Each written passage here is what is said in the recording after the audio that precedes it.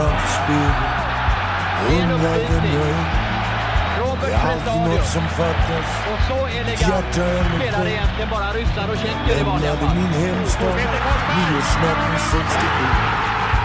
Vinternatt i Norrland, tog jag tåget söderut. I den 5:e perioden. Och Peter Forsberg är en otroligt fantastisk hockeyspelare som ju tyvärr lämnar Sverige efter den här säsongen. Han gör det igen. Ja, men hockeyn har blivit kultur här i Övik. Den är väldigt väl grundad. Vi har varit med i hela utvecklingsfasen. Jag har sjungit för de små. Det är väl där det ligger. På alla fyra, när jag inte kunde stå. Jag älskade de fula och jag föll med de vackra. Jag rör mig som en år. Långsamt och sakta söderut. Långt bort söderut. Mil efter mil, längre och längre bort. Jag spelade mitt hjärta söderut. Näslunds mil efter mil, och det är dags för ännu ett avsnitt av Barktrumman med mig, Mikael Johansson i Jönköping, och Björn Westerlund nere i Malmö. Vi ska surra supporterskap och hur det är att leva som modoit i exil. Och idag har vi inte med oss våran från tidigare program, Peter, som är och spelar golf istället. Men vi har underhålla varandra istället. Och hur är det med dig? Du har och kommer som vanligt. Ja, nu är det faktiskt omikron jag har betat av här förra veckan. Så det känns som att det är en folksjukdom man har klarat av den här gången. All feber är passerad, men det kommer nog bli någon hostning under programmets gång i alla fall. Ja, men lyssnarna är vana nu. Det är lugnt. Det är digerdöden som saknas i samlaralbumet. Ja, det är på den som kan fälla dig från att inte prestera i podden. Men du, det var länge sedan vi spelade in nu. Bara. Fruktansvärt. Det har hänt en del grejer. Så vi visste ju knappt vad vi skulle börja nu här när vi försökte få till någon liten agenda för kvällens inspelningssession här. Vi kommer väl blanda både roliga saker med mindre roliga saker, precis som vanligt, tänker vi oss. Men med fokus då såklart på supportskap och det perspektivet som utgångspunkt. Men vi börjar med dagens överlägset mest roliga nyhet då, att vi kommer få komma tillbaka till läktarna. Fantastiskt kul. Vad kände du när du fick beskedet? Ja, det har väl varit som, jag menar, jag bor ju ganska nära Danmark också. På något sätt så blir man ju lite i den skånsk kontinentala tänket att liksom vad sega Stockholm är kring allting. Det är väl liksom en bild man har kring mycket, men det här har ju varit på väg ett tag. Och jag fick själv det här viruset, har mina 3 vaccin. Visst, alltså det var väl kanske en av de 3 värsta förkylningarna jag har haft de senaste 10 åren, så man ska väl liksom ta det här på fullt allvar. Men för bulken av befolkningen känns det väl ändå som att det här är något som kommer att ta sig igenom, speciellt om man har sina vaccin. Så ja, vi får väl hoppas på att det inte kommer någon värre variant på det här viruset framöver. Men att det här beskedet skulle komma var väl ändå ganska så uppenbart. För men du hamnar ju i slutändan i någon slags ekvation om kostnader, påfrestningen på sjukvården kontra alla andra umbäranden och lidanden restriktionerna skapar i samhället. Och det måste man ju ha respekt för, oavsett om man är politiker eller tjänsteman på Folkhälsomyndigheten. Att till slut så kommer det behöva släppa på. Det jag tyckte var lite överraskande, det var ju att de släpper allt så tvärt, precis som man har gjort nu i Danmark då. Att mer eller mindre allting på ett bräde här. Jag trodde det skulle bli mer en utfasnings- eller nedtrappningsprocess. Men tackar vi ju för, med all respekt för vad sjukdomarna har, eller vad viruset har dragit med sig här nu. Men alla har vi ju längtat att få någon slags slut på det här, så vi hoppas vi når dit nu och att vi inte behöver trappa upp de här restriktionerna igen sen någon gång framöver. Men det är ju tanken då att det ska vara fritt att gå tillbaka till läktarna från den 9 februari, får vi ju hoppas och tro då. Ja, och säsongen kommer ju dra sig långt in i, nästan in i maj, va? Så jag menar, vad vi också har där är positivt för smittspridning, att temperaturen kommer ju öka gradvis, och det är väl också någonting som är positivt normalt sett vad det gäller både influensa och den här typen av virus, att spridningen minskar ju varmare det blir. Ja, men så det blir ju jättekul givetvis, och hoppas att publiken nu vill komma tillbaka också, så att vi får liv i arenarummet och bra tryck på läktarna igen. Jag vet den senaste matchen jag var på, det var ju HV borta här, den du också var på, där vi hade lite kläder på oss till slut, höll jag på men det känns ju, då var det ju också i princip fullsatt, eller ja, inga begränsningar i alla fall. Ja, det var fullsatt på bortastå. Hemmastå såg det lite glesare ut. Det var lite mer glest där. Nej, men det är lite konstig känsla liksom, att sen inte ha gått på en match medan restriktionerna skärps, och sen nu så när man får kanske gå på en match här nu framöver, då är det inga restriktioner igen då. Alltså, där blir det väl på något sätt lite udda om man tittar på det i efterhand. Det här liksom fullt blås, fullsatt, tvärstopp, nästan ingen publik, fullt blås. Men det är ju också nu lite en konfrontativa, måste väl kunna vara en sån här liten podd, att det finns ju andra områden i samhället där stora folksamlingar har varit tillåtna. Jag har ett stort köpcentrum som jag ser genom mitt fönster här om jag tittar ut. Att stoppa de här stora folksamlingarna på hockeymatcher har väl liksom inte... Det har väl liksom också den här kopplingen till att restriktioner tas bort. Att det har inte stoppat någon smittspridning i någon större mån. Ja, så är det ju. Och nu, det känns som den här sista svängen har ju otroligt många blivit drabbade oavsett vaccinerade eller inte då, så har ju de vaccinerade ändå fått en liten kyss av det här. Så är det ju.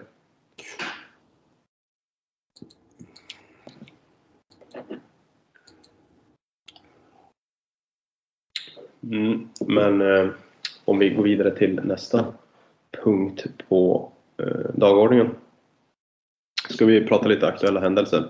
Ja, vi ska väl ta den här bajsmackan som vi fick rakt i ansiktet igår. Ja. Som motståndarsupportrar gärna också vill upplysa oss om att vi borde vara lite argare, eller vi borde vara arga på någon viss person. Vem är vi arg på egentligen? Alltså jag var på utvecklingssamtal på jobbet med min chef och gick jättebra. Kom ut därifrån på bra humör. Och kommer tillbaka till kontorsplatsen och läser den här nyheten om att Modigs utnyttjar en klausul och går till Linköping. Jag blir så jävla förbannad. Jag vet inte vad jag ska ta vägen. Och jag jobbar ju som sagt här i HV-land uppe i Huskvarna, och det är ju HV-kollegor lite överallt då. Så de undrar ju vad är det nu då? Och så berättar jag vad som har hänt, och de flinar ju bara, du vet. De bara, fan vad fint. Ni tappar en av era bästa spelare, och du vet, jag vet inte vad jag ska ta vägen. Så ja, det är otroligt jobbigt. Och när det var så pass kryptisk anledning också. Och en av våra bästa spelare poängmässigt. Och liksom, hur kan vi hamna här? Alltså, vad händer? Och sen efter spelet, vad kände du när du läste det första gången? Blir inte arg. Jag blir matt. Men det är väl också kopplat till vad som har hänt de senaste åren med att den nedstängda säsongen 2020, spelarna som försvann, tränaren som försvann, allmänt hockeyallsvenskans ställning, vad man själv har gått med på gentemot SHL. Alltså det finns ju någon slags matthet i detta. Och det jag kände det var väl att kanske inte superarg på spelaren i fråga, utan det är väl allmänt liksom, alltså hur tror man liksom att det här med sport, följa ett lag, ska liksom lockas fram i fortsättningen om man bara håller på så här. Alldeles oavsett vem som har gjort rätt eller vem som har gjort fel, så är ju det här det som tar död på engagemanget för att följa ett lag. Jag tycker du nämnde 2 saker som jag också har tänkt på där. Dels det här att det här är ju inte en isolerad händelse som inte har hänt tidigare. Alltså, det är allt från de här lånen till att tränare har lämnat och spelare har brutit kontrakt. Det är liksom en till sån här händelse i mängden av många, vilket ju bidrar till den här apatin eller mattheten, att man tar ju ner sitt engagemang några hack när sånt här upprepas och händer allt oftare. Så är det ju. Det blir demoraliserande, tycker jag. Eller det blir ju säkert för de flesta. Så otroligt tungt på det viset. Och sen givetvis då förstår man ju inte varför initialt heller då.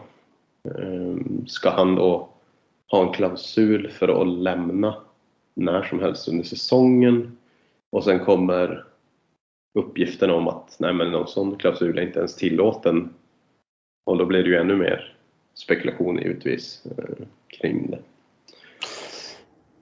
Ja, och det är, om ni bara ska ta det här med, så hade det funnits en klausul, nu verkar det inte gjort det. Hur tänker man som sportchef när man skriver in en sån?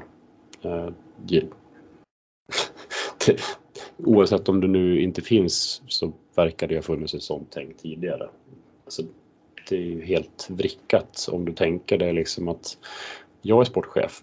Vi har ett kansli med marknadsmänniskor här som försöker sälja säsongskort, som försöker sälja sponsring. Vad gör jag med de här människornas arbete om jag skriver in en sån här klausul? Fullständigt respektlöst i sådana fall. Men nu verkar det inte ha funnits det.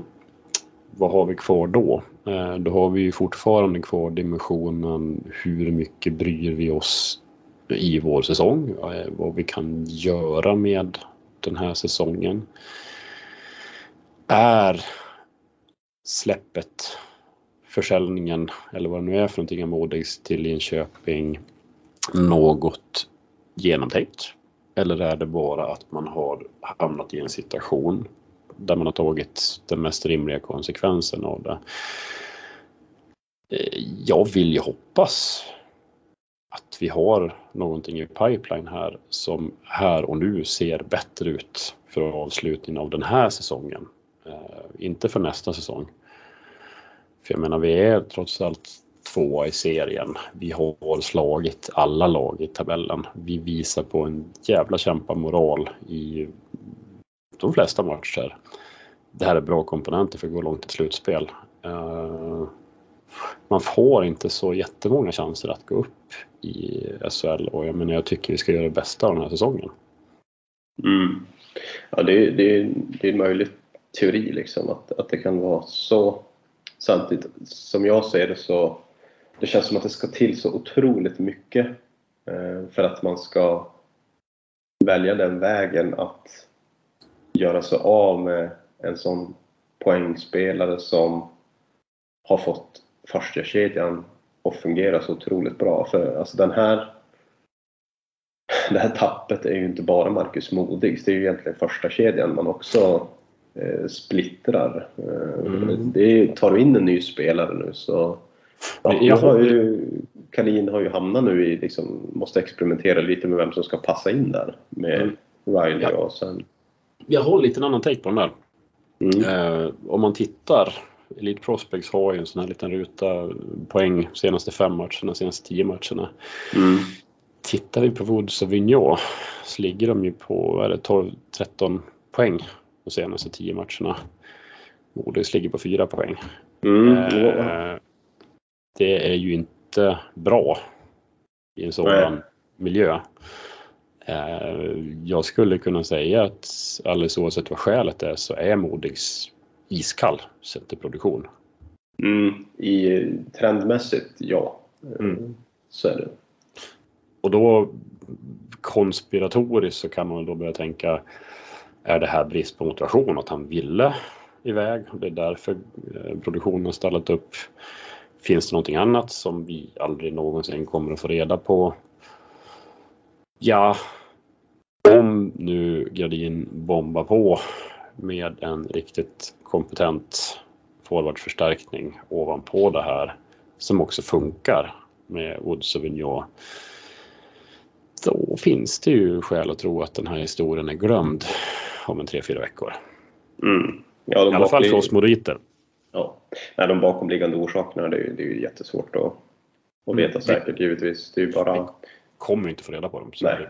Nej, och det får man ju acceptera. Samtidigt tycker jag ju att det här var väl en av få gånger som Modo kunde ha skött det lite bättre utåt från första början. Det känns ju som att väldigt många blev upprörda här med ganska god anledning då. Man gav ju öppet mål åt Sunny och andra låtsasjournalister och ja, den var lite för enkel. Den var lite för enkel att skjuta ner.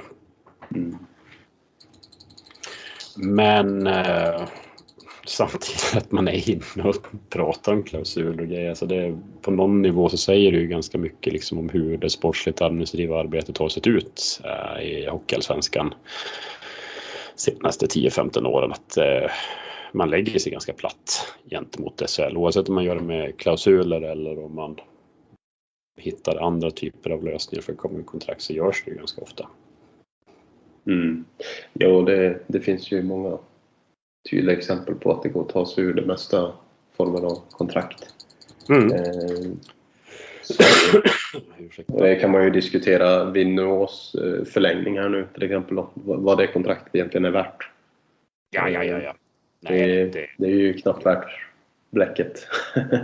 Alltså när det väl kommer ner till kritan. Vilken klubb som helst kan ju i princip plocka han nu utom liksom HV då möjligen. Nej, alltså inför nästa säsong. Lagbyggesmässigt så har jag inga förhoppningar kring det. Sen är det väl någon slags lös tack Modo för vad ni har gjort för min karriär att skriva på ett kontrakt. Vilket väl, alltså det är väl liksom en gest som det finns något värde i ändå. Det finns väl något slags pengamässigt värde i det för oss också. Men jag menar, han är tillräckligt bra för spelare i SHL och går vi inte upp så har jag full förståelse för om man går till ett SHL-lag. Ja, det är ju rimligt att tro att han får något sånt erbjudande, kan man ju tro.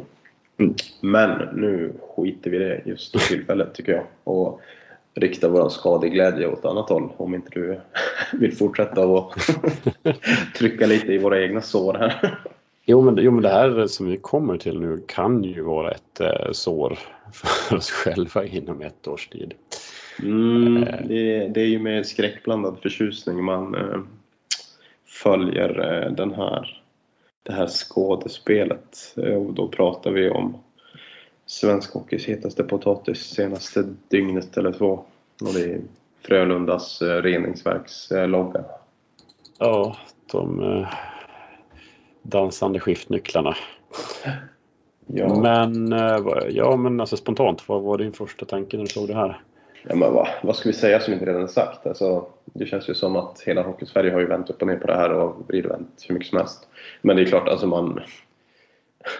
man får ju som känslan om att från att ha haft då den här indianen som har blivit ett otroligt laddat diskussionsämne då, så har man skapat något otroligt neutralt och platt som inte innehåller någon tillstymmelse till identitet överhuvudtaget, skulle jag väl säga. Men sen är det väl egentligen nu efterspelet här med Grauers uttalanden och så vidare som jag tycker gör det extra illa. Och även det här brevet som Frölunda går ut med till sina supportrar innan de lanserar klubbmärket. Ja, och det är så reklambyråmässigt. Jag vet, alltså, bara man ser typsnittet på det här brevet. Man ser någon slags, vi skriver i, vad heter det där, Courier typsnittet. Vi är så jordnära, vi använder inte ens ett fancy typsnitt. men det är ju så mycket där som har gått fel. Men på något sätt så är det liksom också en spegel av vad föreningsdemokratin och svensk ishockey har varit de senaste 30-40 åren. Men det har varit styrelser som har varit dominerande av kanske inte det största näringslivsföreträdarna på varje ort, utan det kanske är lite mer medelstora företag med människor som vill vara lite större än vad de är i näringslivet, som haft ganska mycket makt i de här styrelserna. Och då vill man kanske ratta en sån här show lite grann på egen hand. Det är lite grann den känslan jag får i alla fall. Ja, men då tycker jag det flyger ju inte att som i det här brevet då uttala sig på ett sånt liksom inställsamt sätt mot sina medlemmar och prata om att man gör det tillsammans och att de ska få med och påverka och hela den biten. Och sen så i praktiken gör man ju precis tvärtom och tillåter inte medlemmarna att påverka överhuvudtaget. Mm. Nej, och det var väl Leifby som hade snappat upp det här med att man var så stolt över att ingenting hade läckt under processen, och det har även funnits ryktesvis uppgifter om att man skulle åka på böter flera 100 000 om man hade läckt någonting under den här processen. Bara här så är man ju ganska så tydligt inne på en sätt att ratta en förening som inte har någonting med demokrati att göra, utan att man tycker att man vet bäst själv. Och kombinerar man det senare med Grauers syn på vad den här byrån ska göra åt dem, så blir det ju både att vi vill inte ha någon input från medlemmarna, samtidigt så att anlita en designbyrå handlar om att lägga allt på deras bord och att de ska komma med ett färdigt förslag till oss. Det är brist på ägandeskap i ledandet av föreningen. Alltså, du måste ju själv ha en åsikt om det som läggs fram till dig. Du måste ha en förståelse för hur det påverkar klubbens intressenter. Du måste ha en förståelse vilket problem det här kan leda till i fortsättningen när du ska fortsätta driva klubben vidare. Allt det där brister han ju i. Jag är inte Frölunda-supporter, jag är inte Frölunda-medlem. Men finns det någonting som tyder på att Mats Grauers är lämplig att leda Frölunda vidare? Nej, jag tycker hans kommentar här om att han pratar om att det skulle finnas en besvikelse oavsett om det fanns en omröstning eller inte. När medlemmarna får komma till tals. Men jag menar... Ja, så därför ska vi skita i allt. Så därför ska vi... Ja. Ja. Jag vet inte vad man ska säga. Men som vi var inne på då, så vi har ju uppdaterat stavningen på vårt föreningsnamn. Ja. Va? Det var någon jobbig jävel som skickade in en motion. Ja, det var någon... Så sitter ju fast i den skiten. Ja, någon motionär där som ledde oss dit. Och då var det sagt att loggan skulle förbli intakt ett tag till innan man gjorde någonting åt den. Nu kommer jag inte ihåg exakt hur länge den skulle lämnas i sitt nuvarande skick. Jag tog fram det här ganska nyligen, och det här kommer ju då från artikeln som skrevs dagen efter årsmötet. Då säger... Men du Rickard Edblad som... Nej, det är Videbro som uttalar sig, den jag har i alla fall. Styrelsen anser att ett bra förslag var beslutet att ändra skrivningen omgående. Eftersom vi redan gjort upphandlingar av klubbdräkter och mer, så kommer vi att jobba fram en logotyp till säsongen 23-24, sa Johan Videbro. Ja, vi får hoppas att det har påbörjats någon process här. Och det är väl ett önskemål som jag tror att ganska många moditer har, att givet hur detta nu har landat i Frölunda, att man är tydlig var det är någonstans i processen, hur kommer den se ut framöver, vilka människor ingår i referensgrupper och liknande. Och jag menar vad beslutsmodellen för det här kommer den att se ut. Det är ju frågor som man borde börja tänka på i alla fall, även om man inte har kommit i mål med dem. Nej, och inse att det är otroligt laddad fråga. Hur det här sköts. Jo, och här har vi har väl suttit och spånat lite grann vad som skulle kunna vara. Men dels är det en fråga om tycke och smak, och den är ju subjektiv. Jag menar, vi har ju olika generationer supporter som kommer att fastnat för olika generationer moderklubbmärken, så är det ju bara. Jag började ju engagera mig mitten på 80-talet, och då är det ju självklart Modo AIK-loggan med de mjuka linjerna som är min favoritlogga. Men jag har ju också en fäbless för det här M-sport M från 1979 som är väldigt clean, och tittar vi på vad som är inne i idrottsvärlden i stort, så är ju Juventus, så måste vi ha stulit sin nuvarande logotyp på oss, va? I alla fall tänket bakom den. Ja, den är ju extremt enkel i sin design. Ja, det är ju. Och det är ju lite dit trenderna går åt vad det gäller de logotyper som i alla fall europeiska klubbar som har ändrat på senare tid har väl gått lite åt det hållet, både av om det är typografiska skäl och lite allt möjligt då. Jo, och det är väl, jag menar, tittar vi på vår nuvarande logga, alldeles oavsett vad man tycker om den rent smakmässigt, så har den ju vissa problem rent grafiskt, och det är att den har ju extremt mycket detaljer. Ska du återproducera den i ett litet format, till exempel i C-More sändning uppe i hörnet, så blir det bara en smet av rött, vitt och grönt utan att man ser några konturer. Ska du trycka den på en strumpa blir det också bara en smet. Pratar vi digital kommunikation där du liksom ska få en app att stå ut på en skärm.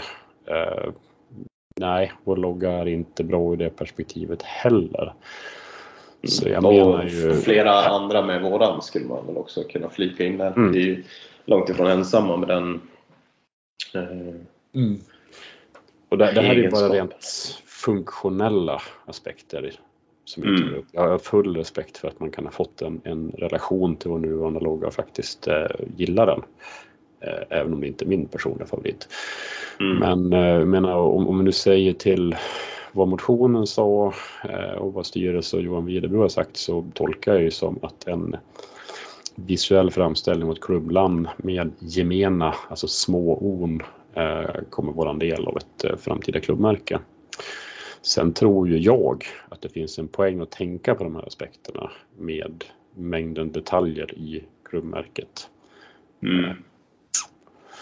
Ja, jag har ju svårt att säga att man ska gå på nuvarande och bara ersätta de versala ona med gemena on. Det tror jag inte kommer hända. Men rent grafiskt vore det ju jättedåligt, för när man tittar på det sista oet så är ju liksom kurvaturen på själva skölden följer ju det här versala oet, så det skulle ju se väldigt billigt ut om man bara försöker att förminska on. Så man behöver ju ta ett omtag på själva grundformen på loggan, alldeles oavsett hur mycket eller hur lite de andra detaljerna man ska behålla. Och här vill jag ju påstå att vi har ju genom historien här våldfört oss lite på arvet genom att uppdatera loggan alldeles för ofta än vad man hade önskat. Tycker jag personligen i alla fall. Sen, det som har varit har ju varit, men jag kan ju tycka att det finns ju goda skäl att försöka hålla ner antalet varianter av loggan så långt det är möjligt. Jag vet inte. Det finns väl en linje man kan driva att det är bättre att göra små skillnader i en befintlig logga och anpassa den på det viset.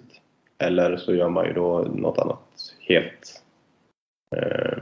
Till exempel då som M-sport M då, som skulle vara en helt annan linje att gå efter, men som ändå skulle då betyda att man faktiskt använder ett klubbmärke som vi har haft tidigare.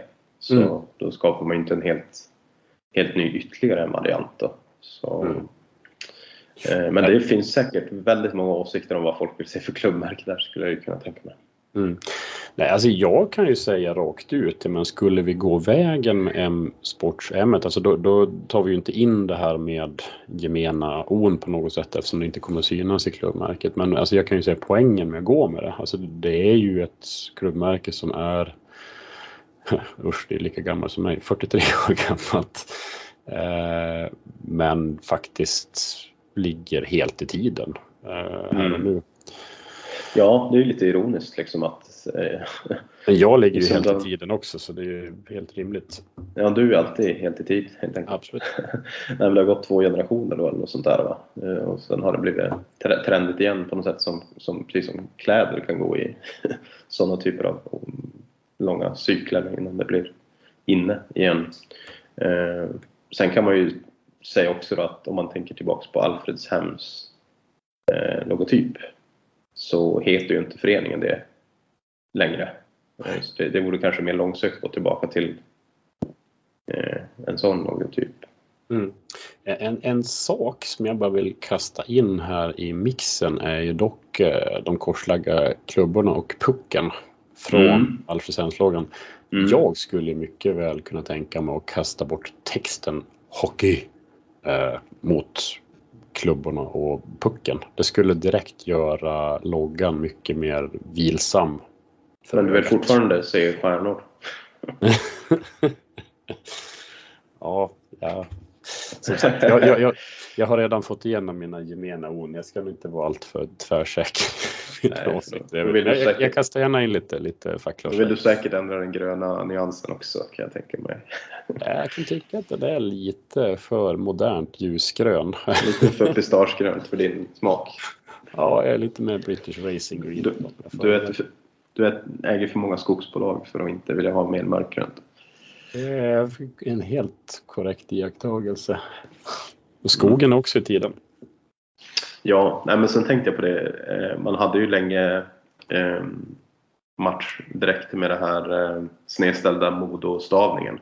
Den skulle man ju kunna fortsätta att kunna använda även om man byter klubbmärke, så att säga. Om man nu vill kunna utnyttja de gemena orden. Men det blir hur som helst väldigt spännande att se hur det där kommer landa till slut. Nej, alltså, jag menar, så relaterar man till Frölunda, det kommer ju bli bråk, men det kommer ju vara skiljande åsikter oavsett vad det här blir för någonting. Och som faktiskt Grauers var inne på också, alltså de som är negativt inställda kommer ju höras mer just i det ögonblicket, medan de som är nöjda kommer att inte höra så mycket. Men jag avundas inte den uppgift jag har kastat i knät på styrelsen och Videbro här.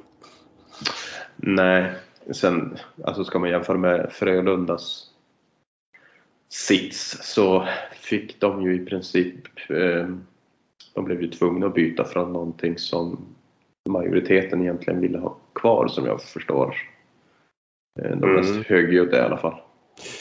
Ja, så det där är väl vi kanske inte ska komma in på de politiska aspekterna där också, men det har ju funnits olika läger vad det gäller indianloggan och äldre VF-loggor.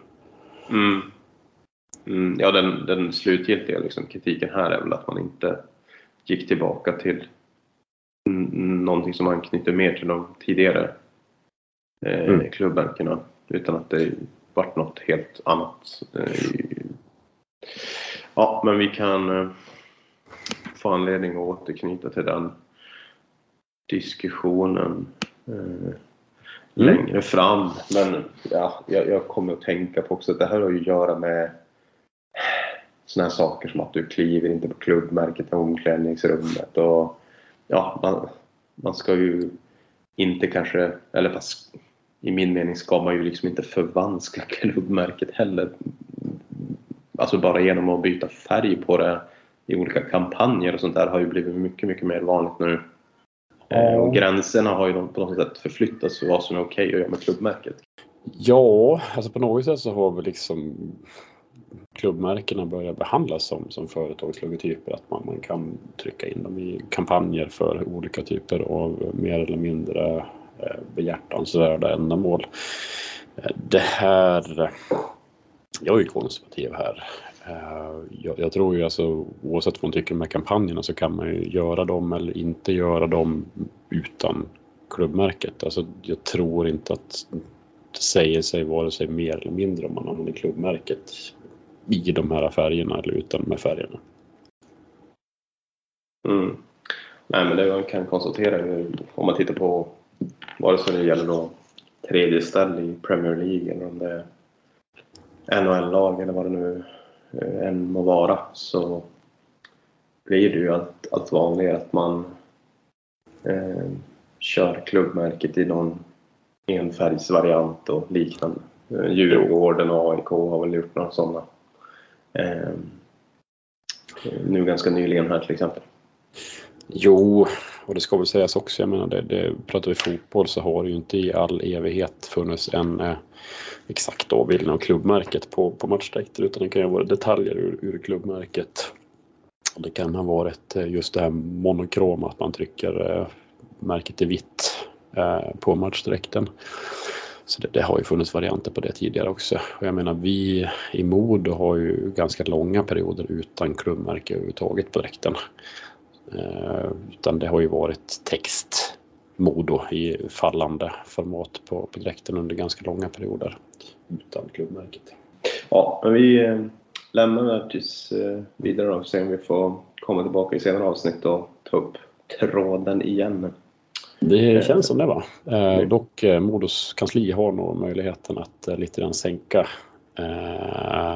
temperaturen kring en presentation om man jobbar på lite annorlunda sätt än Frölunda. Så här finns ju ett dåligt exempel att gå igenom och se hur man inte gör. Men nu ska vi prata om lite annat än själva det hockeyn ska handla om för våran del till största del. Nämligen vara på läktaren och titta på hockey och följa hockey och få känna hockey. Vilket vi ska få nya möjligheter till nu inom kort. Det bubblar lite grann nu efter restriktionsbeskedet här att man drar tillbaka restriktionerna, och folk till höger och vänster börjar redan kolla i kalendern och se vad kan vi åka på för matcher. Och ja, du har lite koll där på vad som är på gång. Men absolut, tar vi titta på vårt fokus som vi brukar säga söder om Södertälje, så har vi ju en läckerbit som kommer upp den 19 februari, en lördag, Vita Hästen i Norrköping. Där tänkte jag försöka vara på plats, dels för att det är första realistiska match som jag kan åka på nu, men också för att jag aldrig har varit tidigare. Och Norrköping är väl en trevlig stad, va? Jaha, du har aldrig varit i... Nej, det är en vit fläck för mig. Ja, just det. Vi som bor i Jönköping då, har ju hyfsat nära bort dit till Himmelstalundshallen. Jag har ju dessutom spenderat min universitets- eller högskoletid där. Så jag har ju bott i Norrköping nu nästan 5 år. Så kan väl stan hyfsat, även om jag hittar bäst mellan campus och Systembolaget typ. Men ja, jag har väl varit i Himpan några gånger också. Men det kommer säkert bli en trevlig upplevelse för det där på bortastå då. Jo, jag har hört lite rykten om att det kommer folk norrifrån också. Och Stockholms folk drar ihop den här bussen nu, eller sätter gemensam skara på tåg ner till Norrköping. För vi behöver ju verkligen, spelarna behöver fokus. Varje poäng är viktig nu. Dels försöka hålla Karlskoga Löven bakom oss, men också göra ett realistiskt försök att stressa HV lite grann. För jag menar, kommer de in i någon liten situation där de tappar spelare, där det börjar gnissla lite grann i spel, så vore det ju enormt här i slutet av säsongen och smita förbi dem. Absolut.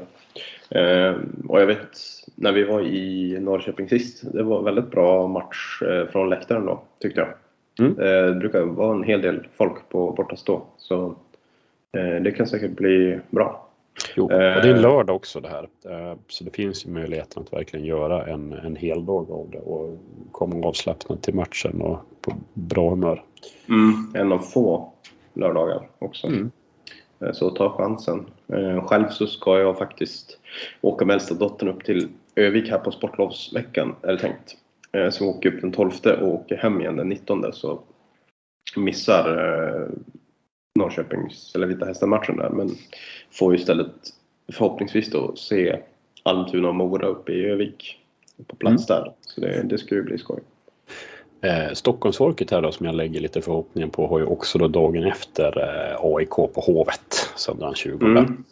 Därefter så kommer vi ner till Småland. Onsdag den 2 mars, Troja. Den är jag lite sugen på, just för att det är en bra in and out med bilen. Går att göra på mitt avstånd från Ljungby. Sen är det ju HV då på fredagen, där får se hur man gör med den. Rattade logistiska. Men som sagt, en väldigt viktig match där inför slutspurten och serien. Absolut. De kör ju samma upplägg där som de tidigare mötena, att Troja och HV onsdag fredag. Så var det ju sist här också då. Då var vi på bägge de matcherna. I Troja hade vi ju inte mycket folk alls på bortastå. Så hoppas det blir lite bättre uppslutning där den kommande onsdagen där. Men sen till HV-matchen där på fredag så har vi försökt lägga ut lite krokar nu. Vi var ju på Scandic som ligger alldeles bredvid där på Älvnö-området. Hade lite förträff, så vi ska försöka göra något liknande nu igen då. Och hoppas vi kan få till god uppslutning för den matchen också. Så det finns redan saker i görningen här. Så det känns kul. Det känns som att det kom in lite energi i en annars ganska sövande liksom situation här, när man tvingas se folk som får sitta ner på ståplatsläktarna och det är bedrövligt. Så det ska bli otroligt skönt att ändra på det. Jo, det ska jag säga att det har ju funnits möjlighet att gå på de här matcherna nu. Kristianstad, Tingsryd, man verkligen har legat på. För min del personligen så har jag verkligen inte haft lusten att göra det. För det är inte så jag vill uppleva hockey. Och plats sitter jag 2-3 timmar i en bil, så vill jag inte sjunka ner i ett plastsäte som mer eller mindre ensam morit i hallen. Utan jag vill ju stå med andra galningar på ståplats och verkligen kunna leva ut. Annars så kan jag sitta hemma i soffan. Det är ju liksom halva grejen åtminstone. Att kunna få, som du säger, leva ut. Det ska ju vara känslofyllt. Man ska inte behöva sitta still i en stol om man inte absolut vill. Så jag känner likadant där faktiskt. Men sen så har vi, apropå resor då här, de har ju släppt ett uppdaterat slutspelsschema. Det har blivit förändringar där efter man har förlängt grundsäsongen. Och jag tänkte att vi tittar lite kort på det. Yes. Och Modo släppte också en nyhet med schemat idag. Och då är det ju så att damerna är först ut in action här. Där kvartsfinalspelet inleds 10 mars. Gör det. Medans kvartsfinalspelet i Hockeyallsvenskan tar sin början 24 och 25 mars. Så det är ju betydligt senare då. Jo, och det innebär ju också att herrarnas slutspel kommer ju dra sig. Skulle vi gå hela vägen till final så drar det sig ända in i maj. Vilket är lite spektakulärt. Men jag kan leva med den upplevelsen att vara på en finalmatch i maj i shorts eller vad man nu klär sig i då. Precis, och jag tänkte också säga det att det som är eventuellt lite nytt då är ju att matchserierna i slutspelet spelas bäst av 7 och att det är bäst sidade lag då kör hemma och sen borta och sen hemma. Så det kommer alltså bli 2 bortamatcher i rad där då, match 3 och 4, vilket ju då blir aktuellt för oss här i söder i första hand då. Och det är ju ganska troligt att det kommer bli något lag här nere i närheten som vi kommer ställas mot förhoppningsvis i någon av de 3 serierna vi ska spela. Jo, det är ju ganska öppet än så länge specifikt vilket lag det blir, men det är väl ändå hyfsat troligt att vi kommer komma topp 4 oavsett hur uselt vi avslutar säsongen. Så det kommer väl rimligen att vara en hemmafördel i kvartsfinalen i alla fall, oavsett hur det går i övrigt. Och i så fall är det ju rimligt att vi inte möter HV, eller som det ser ut nu då, HV Karlskoga eller Kristianstad i kvartsfinal. Och så att spekulera där, det är ju så att det är ju, man väljer ju då motstånd. Högst rankade lag väljer motstånd från plats 58. Och det kan ju faktiskt bli så att det skulle kunna bli Modo Löven i en kvartsfinal redan om Löven skulle hamna på en femte plats och Modo på en fjärde plats. Ja, jag vill dock verkligen slänga in. Jag minns ju det här när vi absolut skulle välja Timrå i kvartsfinal 2 år på raken. Jag säger låt bli.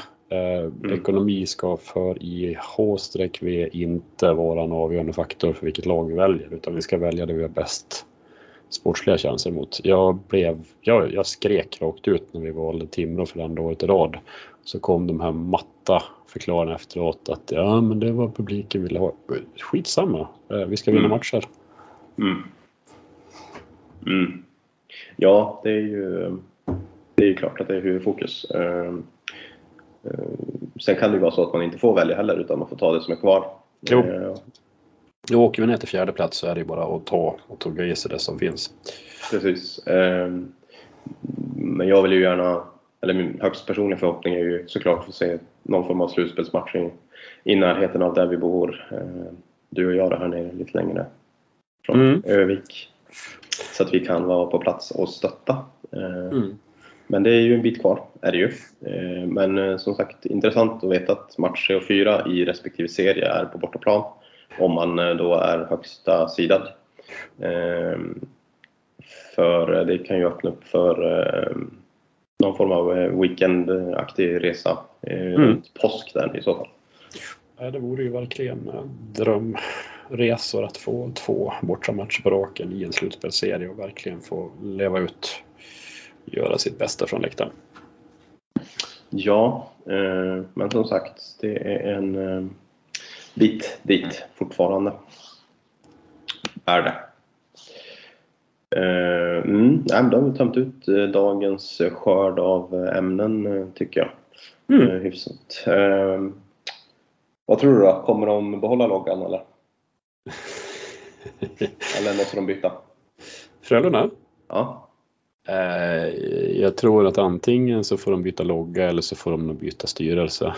Om man tittar lite grann på hur medlemstillströmningen ser ut i Frölunda. Så det där blir väl en aktiv lektion i föreningsdemokrati för nuvarande ledning i Frölunda. Och det är bara positivt för svensk ishockey stort om Sveriges största klubb omsättningsmässigt får en rejäl vitamininjektion när det gäller föreningsdemokrati. Men helt ärligt så tror jag det vore jättepositivt för svensk ishockey. Jag tror att det inte händer.